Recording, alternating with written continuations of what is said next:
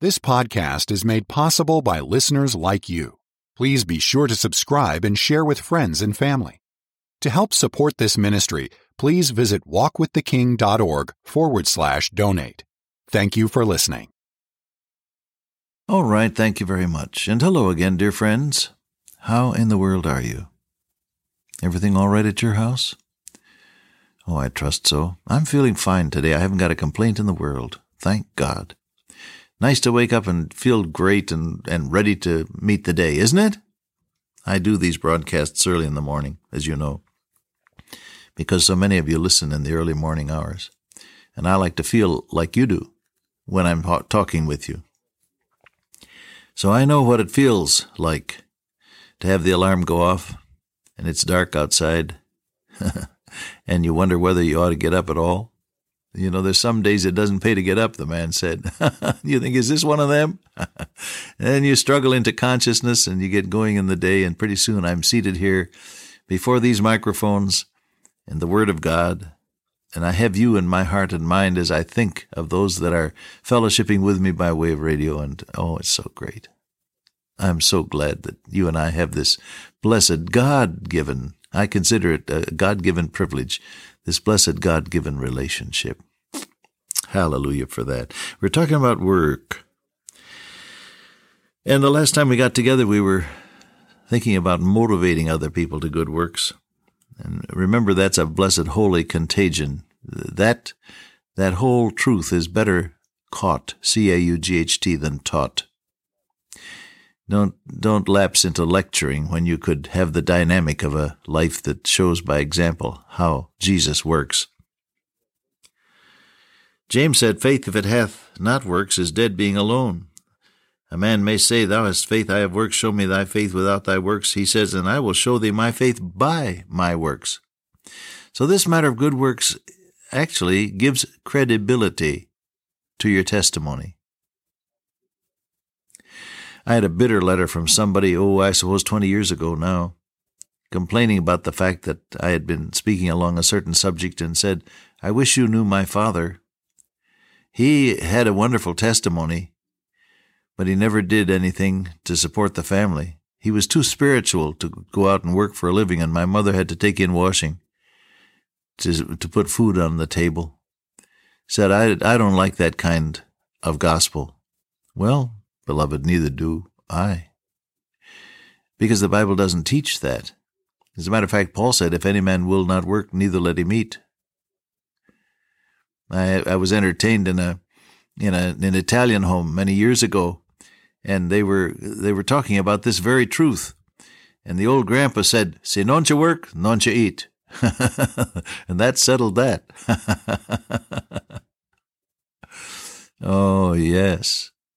But he said, I'll show thee my faith by my works.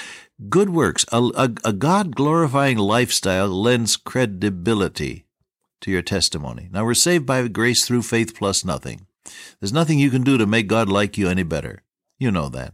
It's His sovereign grace that chose you, that loved you, that sought you, and that saved you, and that is now keeping you. We all know that, don't we? There's nothing you can do to cultivate, as we say, God and make Him like you better. He loves you already with an everlasting love. So it's by grace, through faith. But you're living in a world full of people who don't know God as you do. And the only Bible they read is you, and the only gospel they can see is your life. And the only way they can have any understanding of what you call faith is to look at the life you live. So that practice of doing good works is very important in providing the aspect of believability to the testimony you give that Jesus can save to the uttermost. You want to think about that? The obverse is true as well. When you and I compromise, when we're careless, when we're disobedient to God, when something unworthy of Christ is said or done by us, that helps to destroy the credibility of our witness. So, show thee my faith by my works. Good works help to make your testimony believable. Then Peter says, have your lifestyle honest, that whereas they speak against you as evildoers, they may by your good works glorify God. We talked about that the last time we got together. I'd stop on it now to remind you that payday is coming.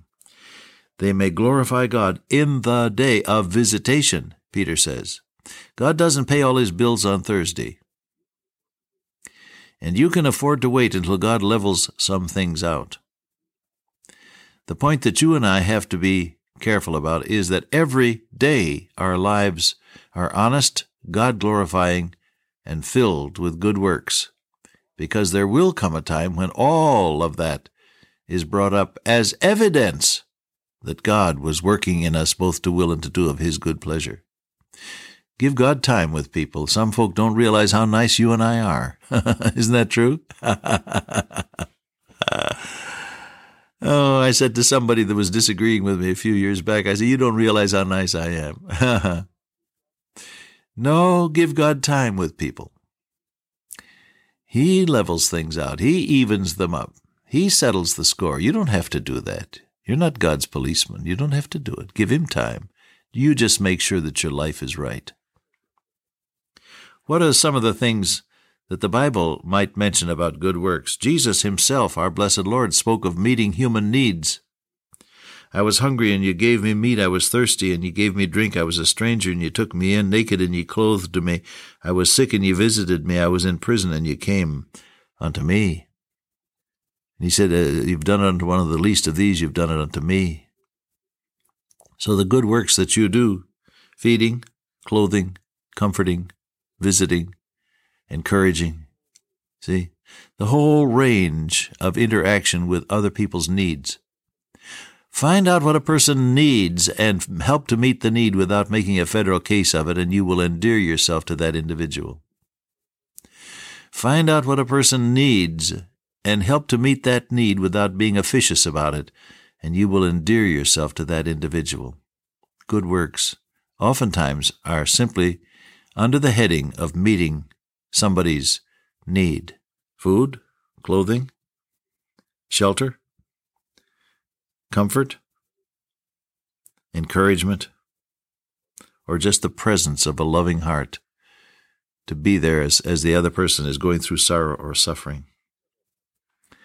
You know, that's not very complex, is it? We tend to make Christian service very complicated. But it boils down to just doing something warm and loving and tender and helpful at the time when it's needed, as the Spirit of God nudges you, so to speak, in that direction. Always be listening for God's voice, his whisper, his guidance, his touch. He said, I will guide thee with mine eye. You be looking in his direction, and he'll catch your eye and give you the idea of what to do. There's a story of Mary, of course, with the alabaster box of very precious ointment, poured it on Christ's head as he sat there at the table. When his disciples saw it, they had indignation, saying, to what purpose is this waste? He said, Jesus said, why trouble ye the woman? She hath wrought a good work on me. Actually, Mary was anointing his body because she had caught the truth that he was going to rise again. She was anointing him because there may not be any time to do so after his death, which of course exactly was the case. They didn't have time to do the routine care for that dead body after the crucifixion. And so in faith, here is this person doing something loving and tender and precious and special for our lovely Lord. And he said, she hath wrought a good work on me. All of which brings me to ask, beloved, how many things do you do just for Jesus? Huh? How many things do you do just for Jesus? No ulterior motive, nobody around to say thank you, no committee to vote a motion of gratitude, nobody to hand you an engraved plaque, nothing in that area. You're just doing it for your Lord, and you're telling him so. Would you try to go through a whole day looking for things you can do just for Jesus? And I don't mean religious things necessarily. Whatsoever you do, do all in the name of the Lord Jesus, giving thanks to God and the Father by him. Do all, A-double-L, that's all, isn't it? Little girl in Sunday school is being asked to define all. She said, that's all. Well, there are plenty of things to do during any given day, and they're not all religious, but they can all be done for your Lord. And there are some things which just between you and Him, you can say, "Blessed Jesus, I'm doing this just for you." I want to tell you, it will encourage your heart. It will dignify routine. It will take the boredom out of boring tasks, and it will make you a shining example of a life that is shining and productive in the ordinaries of life. Is it possible? Is it possible to be a good testimony when you're doing something routine and non-religious? Yes, it is. I visited years ago at the headquarters of the Navigators out at Glen Erie, Colorado, at Colorado Springs. They were showing me around.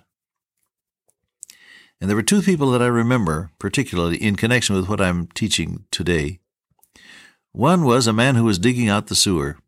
Now that is an evil, smelly task, if ever there was one. Something had stopped up the sewer, and he had to dig it out.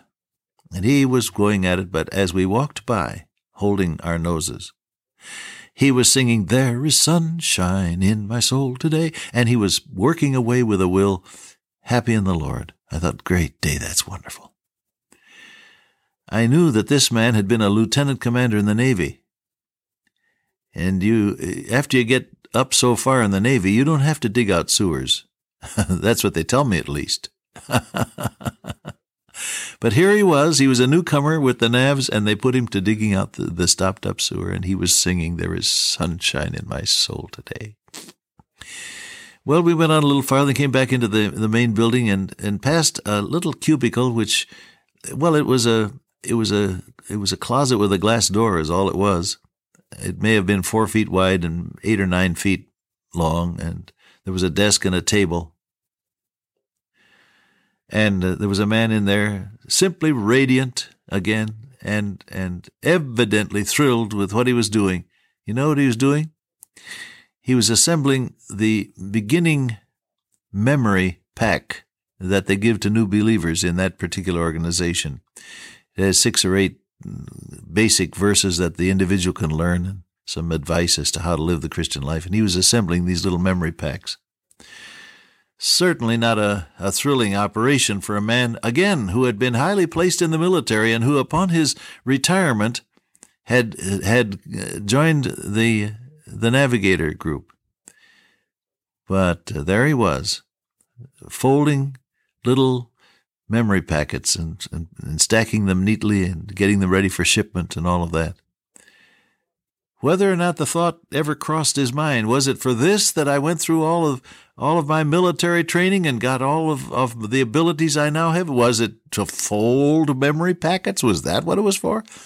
If that thought ever crossed his mind, it didn't show. He was radiant. He was happy in the Lord. He was rejoicing. I never forgot those two people, one of them digging out the sewer, the other doing a routine, boring task of folding memory packets, but both of them doing it for Jesus, their blessed Lord. Oh, let that be true of you and me. She hath wrought a good work on me, said our Lord. Dear Father, today may our lives tell others that we are real with Thee. I ask in Jesus' name, amen. Till I meet you once again by way of radio, walk with the King today and be a blessing.